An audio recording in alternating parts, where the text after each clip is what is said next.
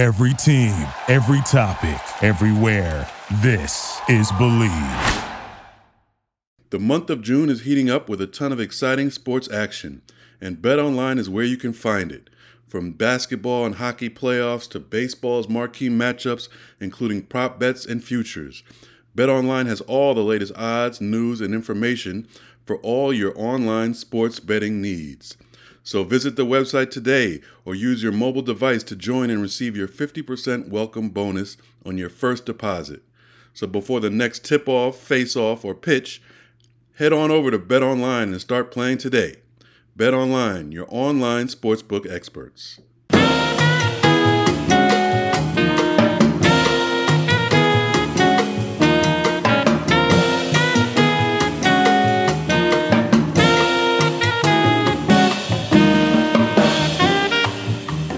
Hey everybody, welcome to another version of Bill Rhoden on Sports.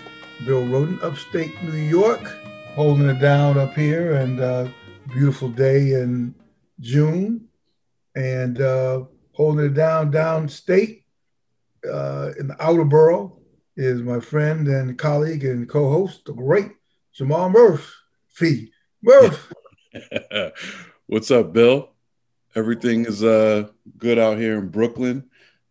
Typical, June heat and humidity for the past week or so.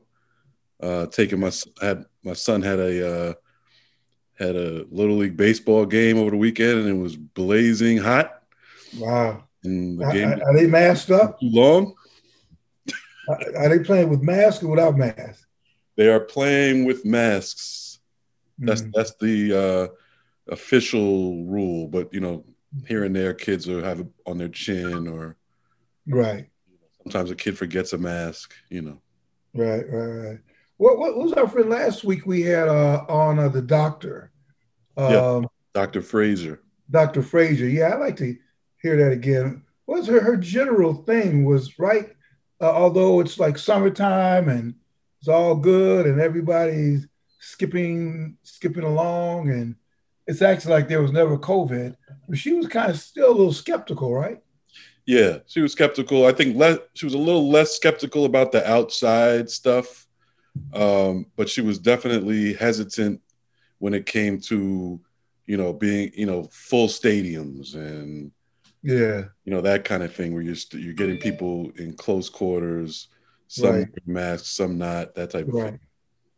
Yeah. What's been what's your family philosophy?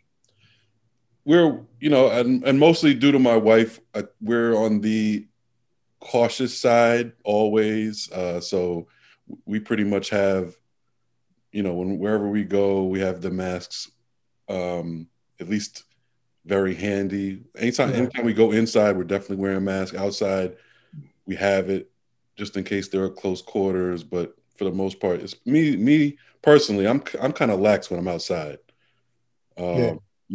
I'll walk around with no mask or whatever. But let's say I pick up my son from school, and all the kids in school have masks on, and so in that type of environment, I'll I'll wear a mask. Yeah, I walk around with a can of Raid. Be spraying motherfuckers. That's even better, Bill. That's even better. Oh man, yeah. So, man, we missed a week, but I've been listening to and watching the NBA playoffs. What's been your? Are you planning the parade route for the Nets? And remind me. I want to talk about this whole thing with what's the kid's name in Dallas? Luka. Well, I'm so happy his cat was eliminated. Nothing. Again,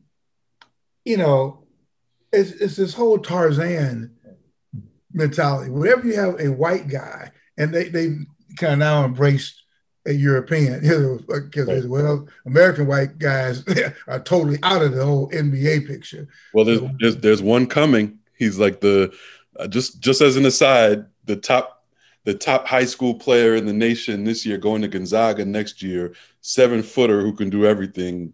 white guy, Chet Holmgren. So it's coming again, Bill. Don't worry. Get ready. Well, it's like you always say, we're not even getting on the kid himself. No, it's not about the player. It's the whole thing surrounding the player. It's this whole desperate need. Again, it's another version of white supremacy. And whenever you say white supremacy, I can hear, you ever get on a mainstream show, like one of the NBA shows, oh, there you go.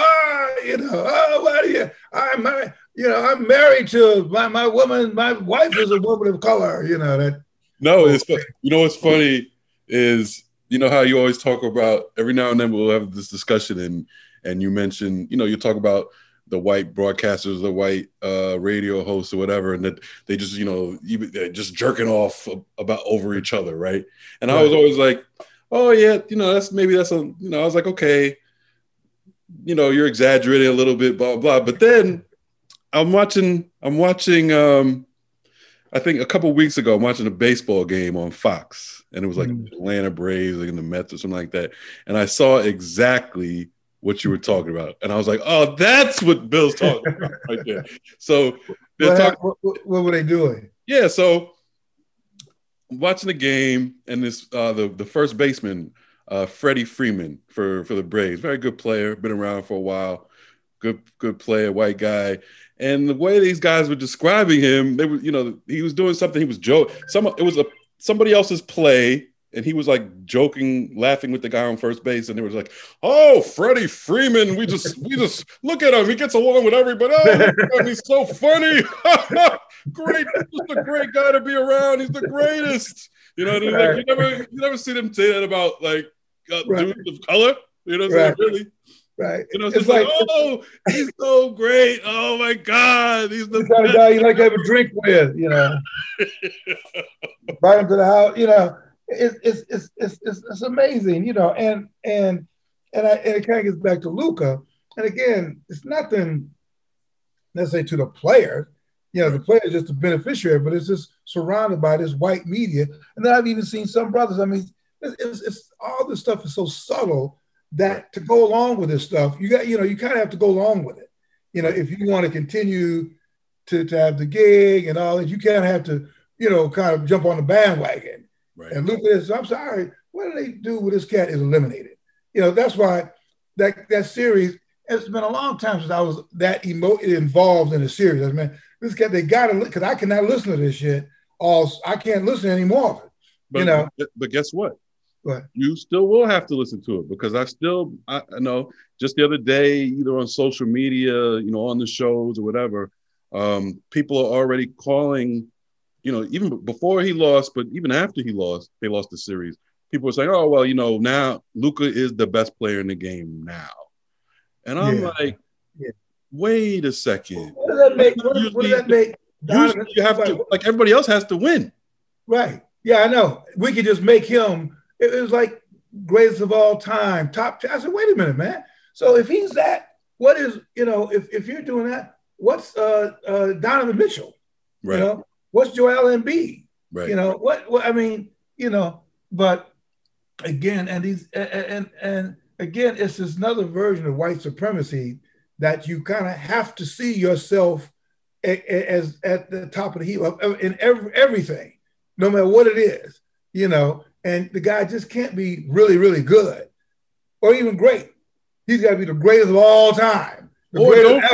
Or don't rush him. How about that? He's a 22-year-old kid. Yes, he's playing great. He, for reference, he's averaging, 30 for the playoffs. He averaged 35, 36 points, 8 rebounds, 10 assists. That's great. That puts him up there with anybody.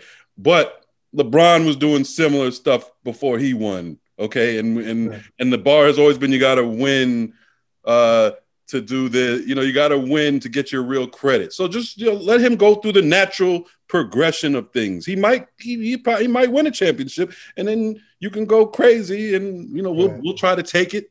But right now it's just ridiculously too early. I mean, and then remember, he was traded for Trae Young. Right? See, and that, by the way, right. Right. Who did get to the second round? Yeah, right? who's still playing. Yeah, who's Now, still playing. it's looking a little bleak against Yeah. Well, Philadelphia. I mean, it's 1-1. Last night looked bleak, but Trae Young, and people are starting to mention that. People who want to push back on the Luka narrative will mention, hey, Trae Young made the second round, and Right. Well, yeah, but yeah. it's always. I see somebody. Yeah, oh well, what would Luka have done with Trae Young's supporting cast? Oh, right. Come on. Right. Yeah, and now they're talking about firing the coach. When the reality is that the guy, like you said, is 22, 23, and he's got to mature. Right. He's got to really mature and look and say, do I want to kind of bask in all this? Do I want to win? And right now, I think he's really loving being Luka and basking in all this stuff. And I don't see if they would bring in somebody said, oh, maybe into Kupo, Giannis is could be his number 2. But didn't Giannis just sign a big deal? I mean, this is just like pipe dreams. Yeah, but also, I mean, the idea that they've suggested he would be his number 2. And that's a good point. Yeah, I mean, the two-time MVP, by the way. Yeah, and I don't even know if he would want a number 2. But anyway, enough of that. But it was just, I got another story. How about another story along the same lines? You have Nikola Jokic was just named the NBA MVP. Yeah. So you can get ready to hear some more commentary. The commentary that goes, well, we love the way we love the way Jokic plays the game. He does it the right way, and he's just a joy. He's a joy to watch. Right, it's a joy. It's a joy to watch. I guess he is. And again, I'm not saying I actually think he deserved it. I actually think he deserved to win MVP this year, just mostly because he played every game in a season where, like, Embiid was great, but he missed 20 games. Okay, and his stats are up there with anybody. Those Luka stats I just gave you, Jokic was doing that in the regular season. Okay, so I'll give him the credit. I would have voted for him, but it's just the reaction to it. Like, okay, that doesn't mean he's the most joyous player to watch ever, and he does everything the right way compared to other guys. Like, get out of here with that. Yeah, it's just there's just been this waiting for this white hope, and the white hope thing. There's such a deep history of the white hope thing, going all the way back to Jack Johnson and Jim Jeffries. When Jack London, the writer, after Johnson won the title from Tommy Burns, it's like we're talking about 1910. A writer says, forcing Jim Jeffries to come out of retirement. We want to wipe that golden smile off of Johnson's mouth. Jim Jeffries, it's up to you. This guy was Jim Jeffries on a damn alfalfa farm, retired. He would come back and fake this guy. But it was that whole great white hopeism that really hasn't died, and you kind of see it in everything in every dimension, but particularly you see it in the NFL and the NBA, where wherever Black people are dominant, right, it almost triggers this kind of fear of being overtaken. Whether it's Obama winning the White House and people ready to oh my God, or Kamala Harris. So you see in the Kamala Harris stuff now. I've been watching the news a couple of days now. All of a sudden, reports she's we don't like the way she's acting as vice president and all this kind of okay, here we go again. Yeah, but I think you have to be, if you are a person of color, if you're African, it's just it's inevitable. And so you can't be surprised. And I guess that's sort of the difference between, taking some of the kids, who go to HBCUs, and other kids, who may go to PWIs, who may be, and that's probably not totally fair, but who are somehow surprised when the rug is pulled out from under them, but they're just stunned, but and maybe not. Anyway, back to the playoffs. So what do you think? Are you loving? Let's start out east. Are you loving the Brooklyn Nets? They're looking really great now after 2 games. Now, is there a game tonight? There's a game tomorrow night. So they're off. For some reason, they get 2 days off, where the West Coast teams don't get any days off, get only 1 day off the whole series. But because they're in the West Coast, I figure warm weather. Or maybe the league really wants the Nets to get in the finals. maybe they're like, we need these guys in the finals. Right. But no, I'm not there yet. I mean, if Harden were healthy, which he's not, and that's the hamstring, he's not going to be. Like, he'd be a miracle if really, even if he's like plays in the finals, you'd have to say that's pretty good. That's like, wow, he did that. Because he was out for a month with the same injury prior. So no, I mean, with just KD and Kyrie, I'm actually surprised what they've done to Milwaukee the first couple of games, especially that last game, complete blowout. I think it's kind of anyone's race. Like anybody, not almost anybody left can get to the finals and maybe win it out of both conferences. I guess Embiid's playing on that meniscus tear. I know, I believe you've had a torn meniscus, right? No, Achilles. That's you're done with that. But I talked to a friend, Damani Howell, who's an we ought to have Damani on the show. You should. We ought to have him on the show. And he was saying, I asked him, you can play with a torn Achilles, a torn meniscus, and he's like, yeah, it's a pain, pretty much a pain threshold thing. You can repair it later, but it's a slight tear, so it's just a pain management situation. So if that's the case at this point, maybe Embiid makes it through the playoffs, and he's the real deal. Yeah, I've had a torn meniscus, couple, and there's this. Listen to Reggie Theus describe it the other day. It was pretty good, but it's this tear, and the tear is kind of like a flap, and when the flap is kind of open and it's not your joint, you kind of play, but it's just when it comes down, the cartilage comes down and it locks. Right. That's when it's over. And you won't be able to move on it, basically. Yeah, you can't move on it. So I guess the surgery is they shave it or something. But right now, clearly, it's with Embiid is at a point where he can play. I know that. I don't know how long that lasts. I know, down Atlanta, praying like hell, He scored 40 points on it. Oh, my God, looking Capella look ridiculous,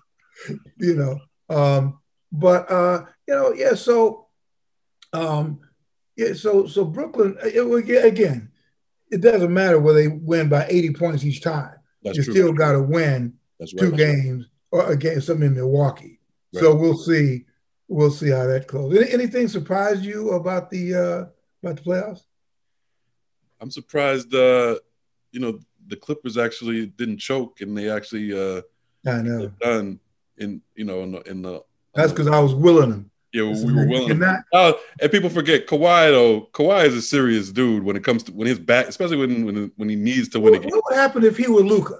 I mean, that's what I keep saying. What would they do if Kawhi was white, or if Donovan Mitchell were white? I mean, if it's hard to imagine, but this, what would they be saying if these guys? See, that's why I think what Dennis Rodman a long time ago said, Larry Bird. Now, Larry Bird is a great player, but they're saying if he were black, there's such a norm, certain things just like we expect you to do. Right. Not that we would say you're great, but will we be saying, again, that's what's kind of hard. You're Donovan Mitchell doing all this stuff, or Kawhi doing all this stuff, and it's like saying, yeah. I think that's part of it. Yeah, it's part of it too. There's definitely the racial part of it, the racial aspect. But part of it too, even black people get caught up. Some black people get caught up in this too. Is like it's rare. So you kind of like are like you're like, wow, you're like caught up in it too. Like you're like, oh, we don't usually see this.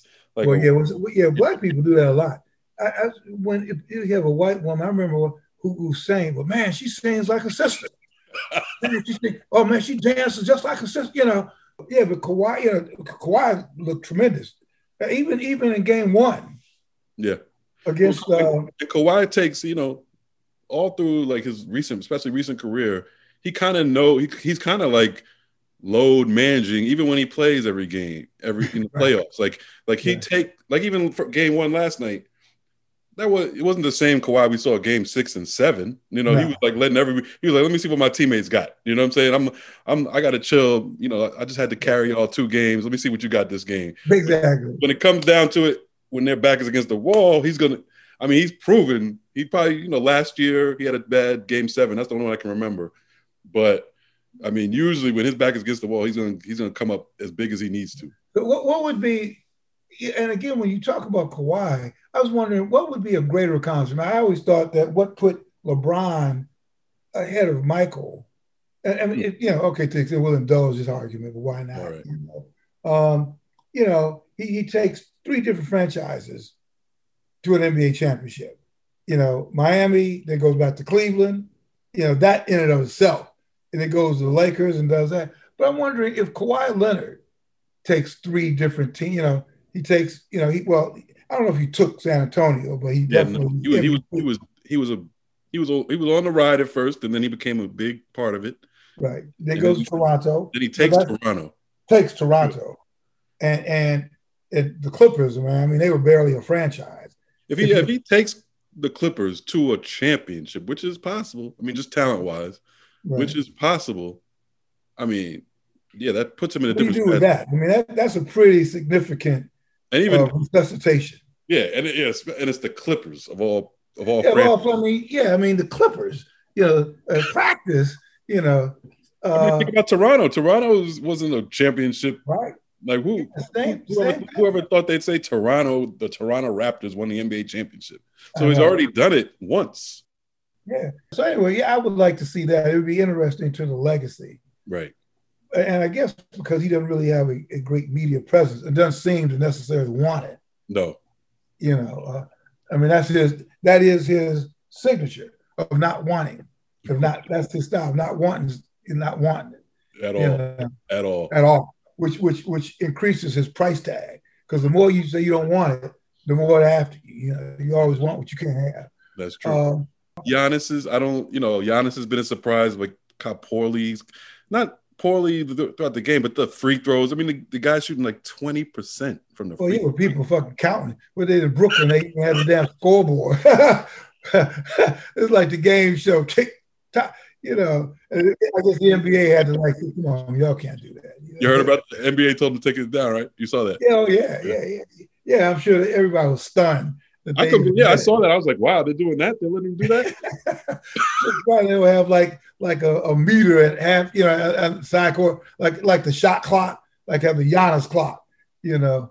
But you know, to me, I don't know if, and unfortunately or fortunately, he's locked himself in to that. Right. So ain't no super team for Giannis. And ain't nobody coming to Milwaukee. I'm sorry. And that was the thing about that series to me, when people, you know, because, Milwaukee's playing great. They killed the Heat, even though the Heat, I think everybody who went deep into that bubble last year paid for it this year, for the most part. Yeah. Go ahead. We'll finish your thought. I want to ask you about that. Yeah. So, but, you know, people said that, you know, Milwaukee matched up really well with Brooklyn. And I'm like, really? I'm not. I know Drew Holiday and Middleton are good players, but you know, someone was going through like the list of all-stars and all pros that the Brooklyn Nets have. I think it was like a total of 30 or something crazy. And then you go to Middleton and Drew Holiday and they have like 2 all-stars in between them. I mean, there's a reason for that. So they're not really on the same level. So yeah. But the point you made, I've been thinking about this. I mean, the bubble I thought was intriguing. I mean, obviously, historically, you never had it before, but it had, I don't know, now that you've seen the bubble and now you've seen, you know, the difference the fans make, I mean, which we kind of knew it. I still thinks fans are still morons. No question. Yeah, you know, it was harder playing in the bubble than playing in front of fans with the travel. I mean, you had guys like Tyler Hero and all these people. What's sort of your assessment of the bubble, and whether it was harder, whether fans make it harder? Yeah, I mean, I think it's like it almost breaks even, because I mean, it was harder to some extent, and I guess it all depends on who you are and your personality and all that kind of stuff in terms of being secluded, right. Can't go anywhere. I think that is probably, a guy like LeBron James who's used to that stuff. Like he secludes himself. Like if you know what I'm saying? Like if you're that hard, or even Jimmy Butler, like if you're that hard a working guy, it's probably great for you. You know what I'm saying? Oh, really? I didn't want distractions anyway. You know what I'm saying? Exactly. This is perfect. But then like if you're a regular NBA guy, I don't know, maybe it hurts you because you don't have your routine. But to me, the big issue is how it affected this year was, remember what the NBA did. And, obviously it's all about money, but they made them come back they didn't have an off season. Well, see, that's the whole thing. Oh, we gave you your off season because of COVID. Now you had the bubble. So those teams that were in the bubble, and remember, they were playing very hard. All those we were all astounded. Oh, wow, the level of play is the same. It doesn't matter, which is true. Right. But they were playing that hard, and then they only gave them about a month and a half break until the next season, condensed 72 games into like a small period of time. So there were more like, they don't have back-to-backs anymore, I don't think, but it was like, every other day. So look at all the injuries we have. And it's like, I don't think that's been talked about enough, man. I mean, I think Anthony Davis, first of all, he's injury prone anyway. So imagine a month and a half off, and you just and you were one of the last team standing in the bubble, and then the Heat. Look at the Heat. They were the last. They lost in the championship in the bubble. They had a terrible season, really. They never could get it together with injuries and all that kind of stuff. Yeah, but guess who had a good season? The Celtics too were Final Four in the bubble. Yeah, Yeah, that's right, Jalen Brown. Yeah, I mean, but I think it's this whole idea of players as these cogs, right? Whether you're $40 million cog or whatever, you're a cog, right? And I guess you look at this, how you make your living. Again, we said that last year that the players, athletes, whether it's in the NFL, are really hostage. They're hostage. They're held hostage to this stuff because you got to play. While you and I are doing, everybody's doing their Zoom from remote and all that kind of stuff. Let me ask you a question. And this is another thing that's come up about our business, media. I was speaking to somebody the other day. I don't know if we're going to ever get back what they took away from media, access. I don't know if we're going to ever get that access back because they've been trying to control that forever. What do you think? And how do you think you do your job in the COVID in the Zoom era where there is no locker room access, there's no random kind of opportunity to kind of bump into people in the hallways and all that? Yeah, no, I'd be surprised if they give us that access back because, like you said, there's always been undertones of them trying to limit it. We already know that especially the superstars or the stars, they want to limit it and they want to tell their own story. So there's really no reason for them to not fight back against, locker room access. And then the humanity of it. Like I always thought the locker room, I know, like itself was one of the weirdest. It is weird. Like you got scrums waiting for this dude surrounding him, and he's at this is a millionaire, a multi-millionaire in a small little locker trying to put his underwear on under his towel while people have a microphone in his face. And that you're right. That's I even said because that is just bizarre, Right.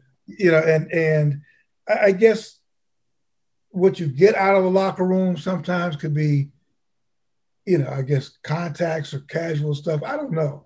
You're right. It's that seems always dehumanizing, and they don't do it in the WNBA. They don't have like hordes of people waiting for these women to undress or in various stages of distress, and then you get that. It's very humanizing. And it doesn't even matter who you are. I remember being in in the Patriots playing the Jets. I'm in the Patriots visiting locker room, and it's like Tom Brady has to go through it. Like, exactly. Like, wow. I was like, they'll do it to anybody. Like Tom Brady is at a skinny little visitor's locker trying to get dressed. Like what in the world? While people are trying to talk to him, it's crazy. Yeah, no, I mean that to me is bizarre. So I guess now that you mention it, do we want to go back to that? But what kind of access will we get, right? Like, so people are saying, oh, they should at least bring everybody, but then they have control over that, right? So I think, it does change the way you cover. You're gonna have to go through back channels. You're gonna have to create good relationships with the Stars team. Right. You know what I mean? Right. But this gives this gives, I guess, players much more control, Right. which I guess you could argue they should have the control. Franchises. I mean, I just don't know whether the media in general does it impede. We're supposed to be the fifth estate that keeps everything honest, Right. and maybe we have to reevaluate what kind of job have we, have we been doing at that. So yeah, but I just don't know if we're going to ever get that back again. That kind of I doubt it. I mean, I guess part of it depends on how much the media tries to fight back when they do try to take it away. It all depends. But I don't think they're willingly going to go back to the way it was. No. And like you said, the crowd of locker rooms, I could always do without that. Right. But at the same time, I've gotten great interviews in that while the scrum is with some all around somebody else, and then somebody you want to talk to that you would never have access to if you weren't in that locker room. So that it gets 50-50 because you can't go in. You may be working a story and you just may need to talk to like the 15th guy on the bench about something else. Now, I guess they could arrange that for you, or if you've got the guys mobile or whatever. Right. You can text, say, hey, can we talk? Then it depends on whether the franchise comes down on him and says, no, you can only talk to who we say you can talk to. And they'll do that. Oh, yeah, in a minute. If you don't have the power to, unless you're like a handful of guys who are untouchable, everybody else can be shipped off to Siberia, at any given time, So I was thinking it might be a situation where they only let ESPN in the locker room, or you know what I mean, like TNT, whoever's covering the game. So I could see him that kind of starting. Yeah. What else we got, man? Any other thing kind of jumped out at you? Remember the NFL recently with the race norming in terms of how they review players' claims for cognitive injuries. So you have obviously the NFL had a big settlement. They were getting sued left and right by all kind of players based on head injuries and the effect that they had after playing. So they settled the case, but in terms of dishing out the settlement dollars, they used what is called race norming, which assumes that Black players start out with lower cognitive function than some of their white counterparts. In terms of the $1 billion settlement of brain injury claims, the practice made it harder for Black retirees to show a deficit and qualify for an award. The standards were created in the 1990s in hopes of offering more appropriate treatment to dementia patients, but critics faulted the way they were used to determine payouts in the NFL concussion case. More than 2,000 NFL retirees have filed dementia claims, but fewer than 600 have received awards. More than half of NFL retirees are Black. Yeah, because what they're saying is that, well, you were stupid to begin with. Right. So, you were kind of dumb anyway. So just because you're Black. Yeah, because you're Black, you're dumb anyway. You start dumber anyway. So how far can you drop? And it's even me. I mean, when you look at it, man, how racist right in front of our face. And it's like the 90s. We're not talking about 1955 or something. And for some reason, I guess I should fault myself. That should have been like headline news. Like NFL thinks Black players are basically mentally inferior. Right. And now, not too many people are talking about this. Yeah, maybe we should actually, because, it's one of those topics that it's offensive, but it's not like we talk about Luka or that kind of stuff. But it all feeds into the same sort of thing. It's the flip side of white supremacy. And it's far from just a sports story, right? Because it's like you're talking about the medical profession and the legal profession. That it's all wrapped up in that. Yeah, and you're in COVID, and you see the treat. There was just something that came out about, even with the Red Cross, that white victims were treated differently and more quickly than black victims of emergencies. I don't think there's an issue that exists in this country or wherever, in most countries, where not one issue where there's not there, where people of color, black people in particular, aren't discriminated against in ridiculous, fashions and turn, right in front of your eyes. Like there's so much of that. Right. And that goes back to the sports thing. Why it's so bothersome even to see, like we see it coming. You know what I'm saying? Like before, like we know the Luka stuff that you're saying that these guys are all lauding him and saying he's different and he's the greatest ever. We knew you were going to say that before, so it's even more frustrating. We knew before it came out of your mouth you were going to say that. So just be, maybe be more original, hide it a little better, do something. And the unrepentant nature of it, I guess, is the thing, because it is so predictable. It's happening. It's just, and I was thinking about that today. This thing is, look at COVID, and a year ago we talked about George Floyd and the marches, and all our white friends were like, so what do you do? And blah, blah, blah, the rappers, and and now, and that's our short memory. It's like, okay, that was that fad. Some white people will go to school and they'll date like a person of color as their kind of like experience, and then, oh, well, all right, we did that. Happens all the time. Yeah, so now it's like, all right, well, yeah, it was a good experience. I in the Peace Corps, and I marched, and I got thrown in jail. And now it's kind of all right. You go back to being white and privileged, and it's tough to give that privilege. We know that. Oh yeah, are you kidding me? But no matter who you are, that's why a lot of people saying that. POTUS 45 was saying that. Listen, are you sure you want to give up your privilege? Right. Think of what that means. Right. That white privilege before you start, oh yes, I'm a victim. So you think about, and I think a lot of people have, and they're like, do I really not want to have, a standard of living, a house, couples, house when the next emergency comes, you have a house to escape to, a second and third residence. Right. Schools. Great, the best schools, and do you really want to give that up? Well, can we just make sure that there's enough for everybody? Yeah, no. And it kind of gets back to sports in a way, because that's where, at least marginally, the field is kind of level in a way. It's kind of level in a way. Well, yeah. Basketball. I mean, baseball, they made it so expensive. I mean, you got a son playing Little League, and if Kareem wants to continue to play baseball, man, it's going to cost a fortune. Right.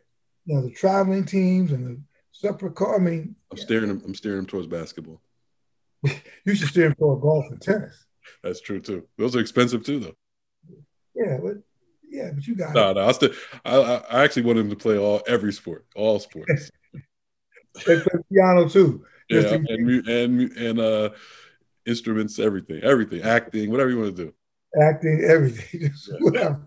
And school, most importantly. And schoolwork, just as a fallback, just be brilliant, Anyway, so I'm glad you brought up the NFL thing, because it's an important story, but it's not a sexy story. But it's a story about racism. It's a story about how white people, this white power structure, sees, and it sees black athletes. It sees very little, but just cattle. It's kind of livestock. Yeah, and there's a reason why it's not a big story, right? Because it's so obvious what that is. If I'm a white guy, I got to be embarrassed. I can't put that on my paper on the front. Like, this is embarrassing. Like not embarrassing. We got caught red-handed. Like, what are we doing? What are we doing? Right. Yeah, and I feel bad because I was like, who? Go all the way back to Rebbe. Who name some people? Who was the person who said, "Yeah, this is a good idea. Let's do this." And I guarantee, I'll look more into it, but I guarantee you, it seems more like either a medical or legal doctrine. You know what I'm saying? So it was probably something that was used in other industries. And then when it came to, settlements for football players, they just plugged it right in. Yeah. And I guess in the tobacco industry, they had to show, it was very vicious. We had to show that you were already smoking or something. Right. It's like in rape victims and how the prosecutors or depending, if you were representing the accused rapist, then they had to paint the victim. Oh yeah, they still do that. In a certain way. Now, same thing. You want to claim that playing football caused your dementia. And then, well, wait a minute, you were stupid to begin with. Right. You're always a D student. Right. Yeah, and then just like anything else, like they're gonna protect the few white guys in that situation also. Right. So right. So anyway, all right, man. Well, listen, we have some playoffs this week. We're recording this on a Wednesday. Any more games for you? I went to games. I went to games at the Garden, game at the thing, and they blew out. So I said, well, let me see what happens in the series, because if they can continue to wipe out Milwaukee, right, then who's the next? Who will Brooklyn have to play? They have to play Philadelphia or Atlanta, right? Yep. Yeah, and that could be. Brooklyn, Philly would be great. Yeah. Brooklyn, Philly would really be nice. Yeah. That'd be a nice, hateful. lots of water bottles being thrown. I know. Yeah, and I was thinking of how many black coaches potentially you could have. So in the Final Four, we got Nate McMillan. Yeah. And Doc Rivers, Nate McMillan. So you're guaranteed one in the Eastern Conference Finals. And Ty Lue, Monty Williams. Those two could meet up in the Western. Oh, Monty Williams, yeah. Right, for Phoenix, they could. You could have out west. Yeah, you could have Ty Lue and Monty Williams. Yep, but like you said, there's a scenario in that Final Four where you have 3 black coaches. Yeah, which I think we can make something out of that. Yeah, especially considering you have so few to percentage-wise to begin with. If 4 of them make the conference finals, that's right. Something. You have only 5 black coaches, and 3 of the 5 right. are in the finals. Right. And you're saying, what's the problem here? Yeah. Obviously, they can do it. That was kind of off here. So, right. Yeah. And then you have Budenholzer probably going to get fired. And they're talking about what's going to Portland, Chauncey Billups. Yeah. Jason Kidd might, I wouldn't be surprised if he ends up with the Laker job. What they're going to fire? What? I haven't heard anything, but it just wouldn't be shocked, because remember, Jason Kidd, Damian Lillard said he wanted Jason Kidd as the Portland coach. Right. Then he immediately said, "I don't want to go to Portland." Yeah, he said, "I don't want to go." Why don't you want to go? You don't want to. You want a coaching job, right? Maybe he thinks he has something better coming. Yeah, or Boston. That's funny too. Brad Stevens, who is a nice guy and all that kind of stuff, but it's so classic. You kind of fail upwards. All right, well, you failed. Okay, we're going to make you the president of the team. Right. I heard a good theory though. I forget where I heard it, but they realized things weren't things weren't working, wasn't connected with the team. So instead of firing him, they just move him, keep him in the organization as a president, so that Milwaukee won't get him. Oh, as a head coach. Yeah. We don't want to coach against you. Yeah, he could always turn it down. He didn't have to take it. He said, "No, I don't want to do that job. I'll just offer my resignation." Yeah. And wait till they fire Budenholzer and move to Milwaukee.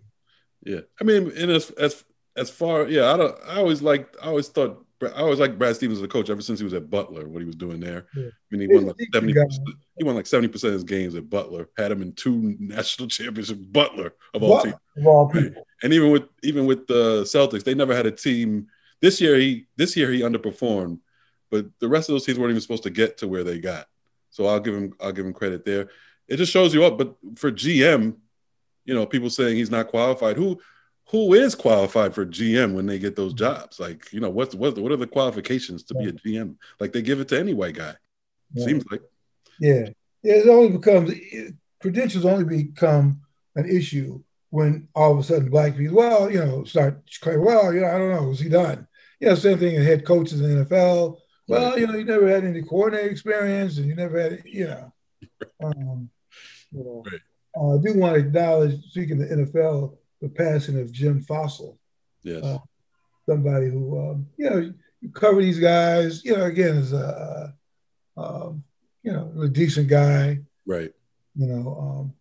He passed away earlier this week. Right. So, and a very good friend of mine, his son, coached with his son. Oh, wow.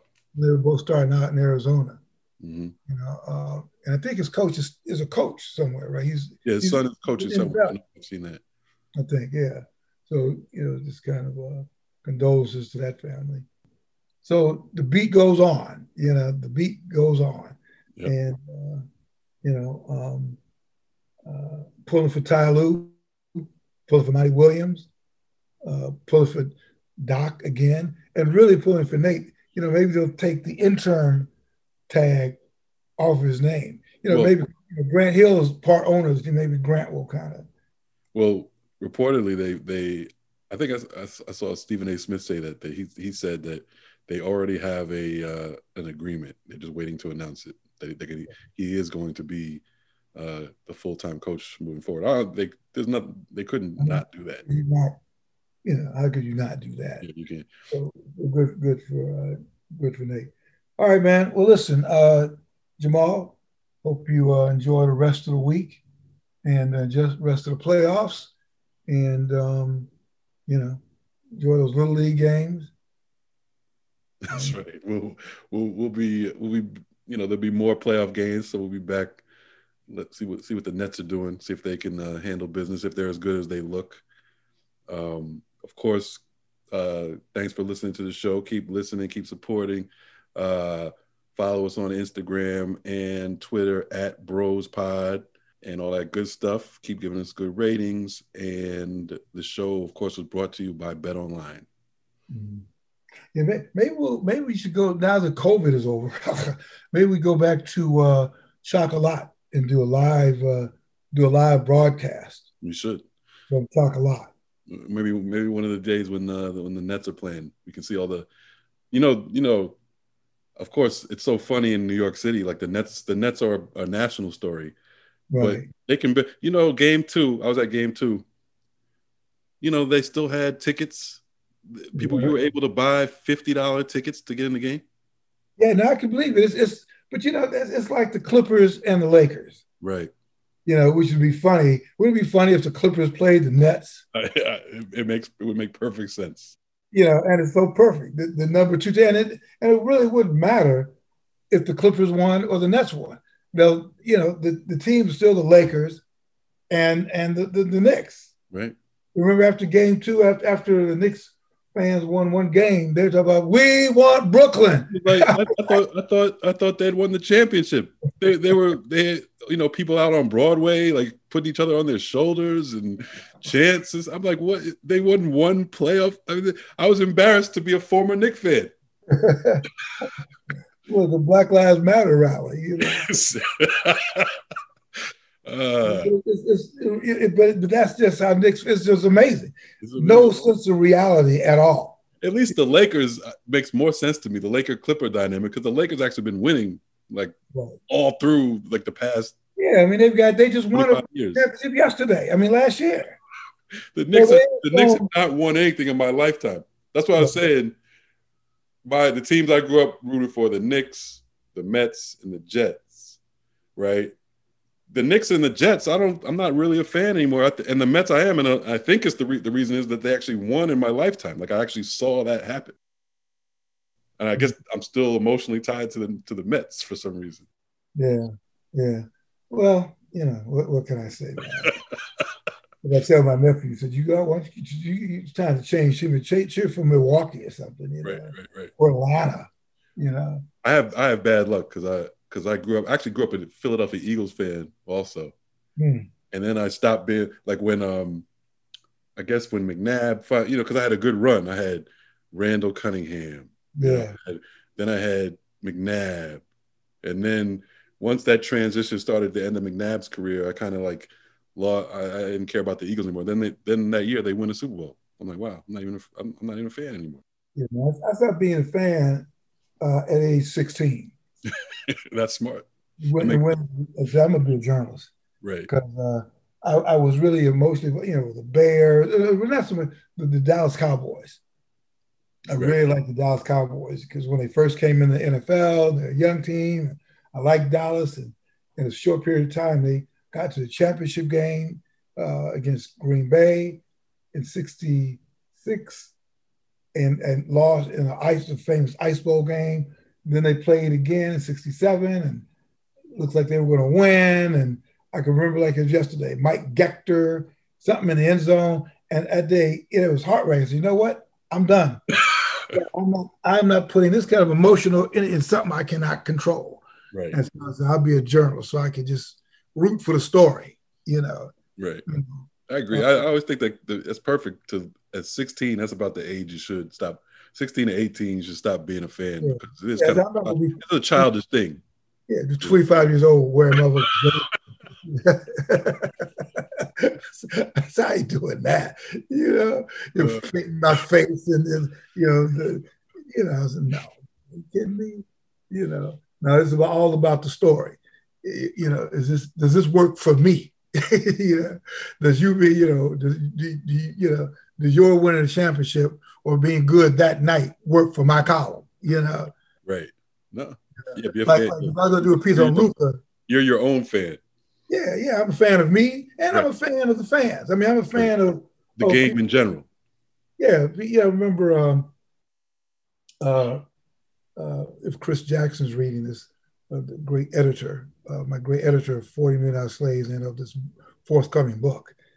Chris, I got the lead, but it was, I was in Boston, and the Yankees had Boston had just beaten the Yankees, and that's back when there was like a blood feud. I mean, Red Sox, when they were both good, and they had just beaten the Yankees in like a walk-off or something, and Fenway was just going berserk.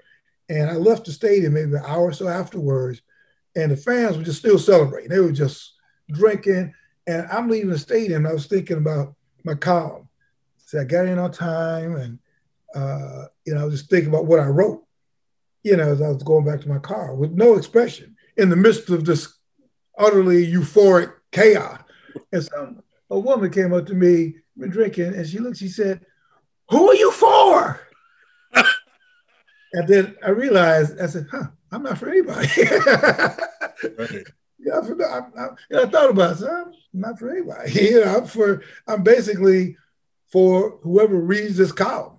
Right. And did I capture the moment, the euphoria, if you were a Boston fan, or the dejection of your Yankee? That's where did I hit it? That's who I'm for. Right. But that's when it dawned on me, said, man, you're not for anybody.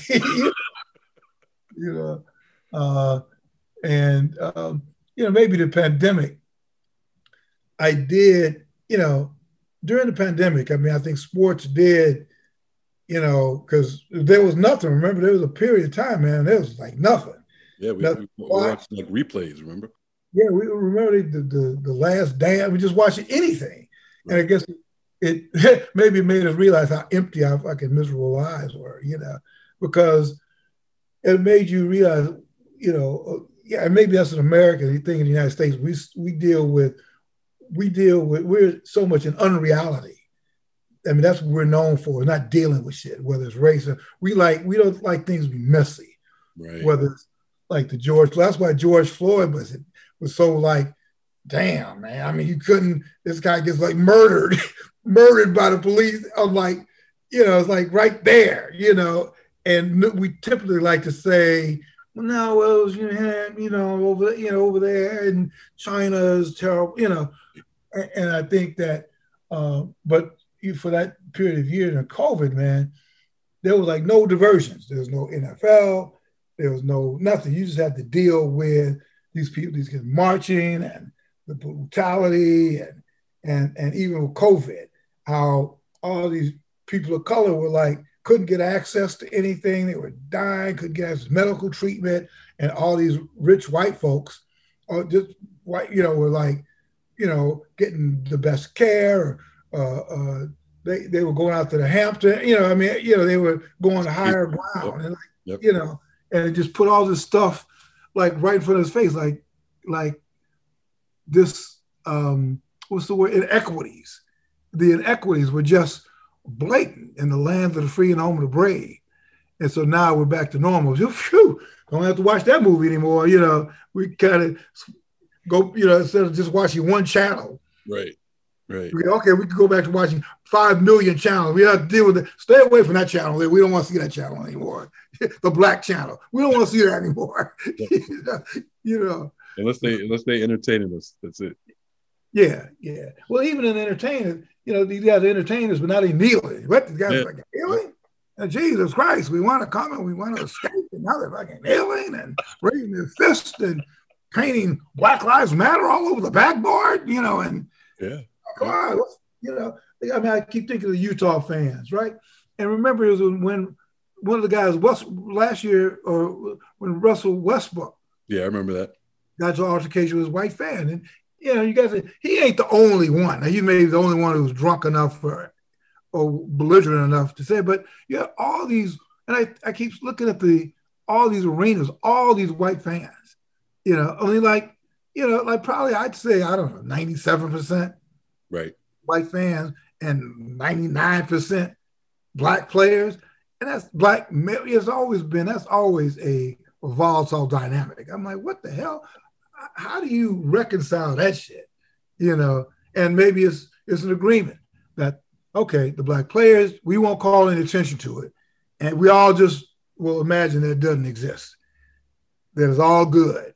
We kind of put you through something during COVID, but we're done. Okay, we're done. You come back to the arenas. There's no Black Lives Matter stuff anywhere. You come, right. Not even. But the fans can still shout racist shit at you. That's fine.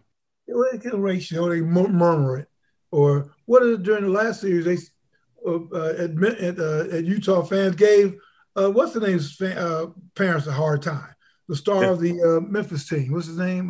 John Morant. John Morant. They were like giving his damn. I mean, this was like 2 weeks ago. Yeah, on just like blatantly racist stuff. Right. No subtlety, no nothing. Just blatantly racist stuff. Like it was 1860. Yeah. So how do you? But then you cheer for Donovan. Yeah, Donovan Mitchell. Donovan Mitchell.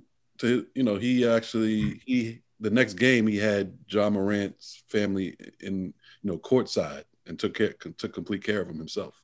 Yeah, but it's just a bizarre dynamic. Right. If you ask me, why would you say racist? What would you say to Donovan? Well, he's our Negro. Well, yeah, that's what they say until he gets traded.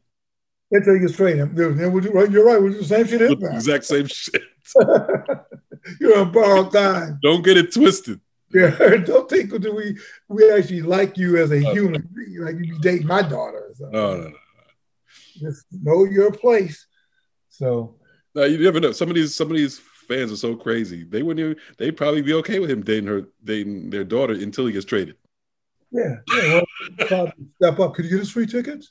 Yeah, exactly. Season tickets. Well, can you put us at like OJ. Oh yeah. Let's.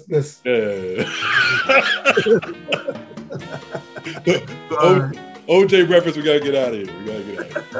All right, everybody. Hey, Jamal, have a great week, everybody.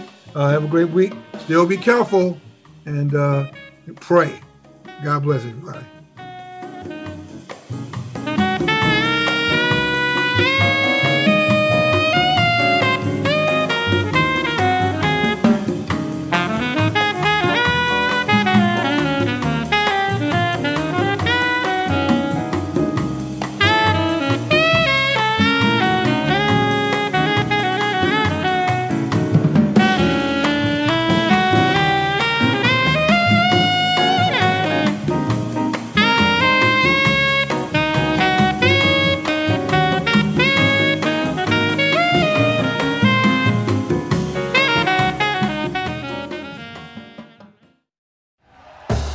Thank you for listening to Believe.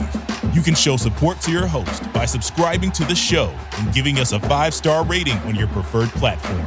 Check us out at Believe.com and search for BLEAV on YouTube.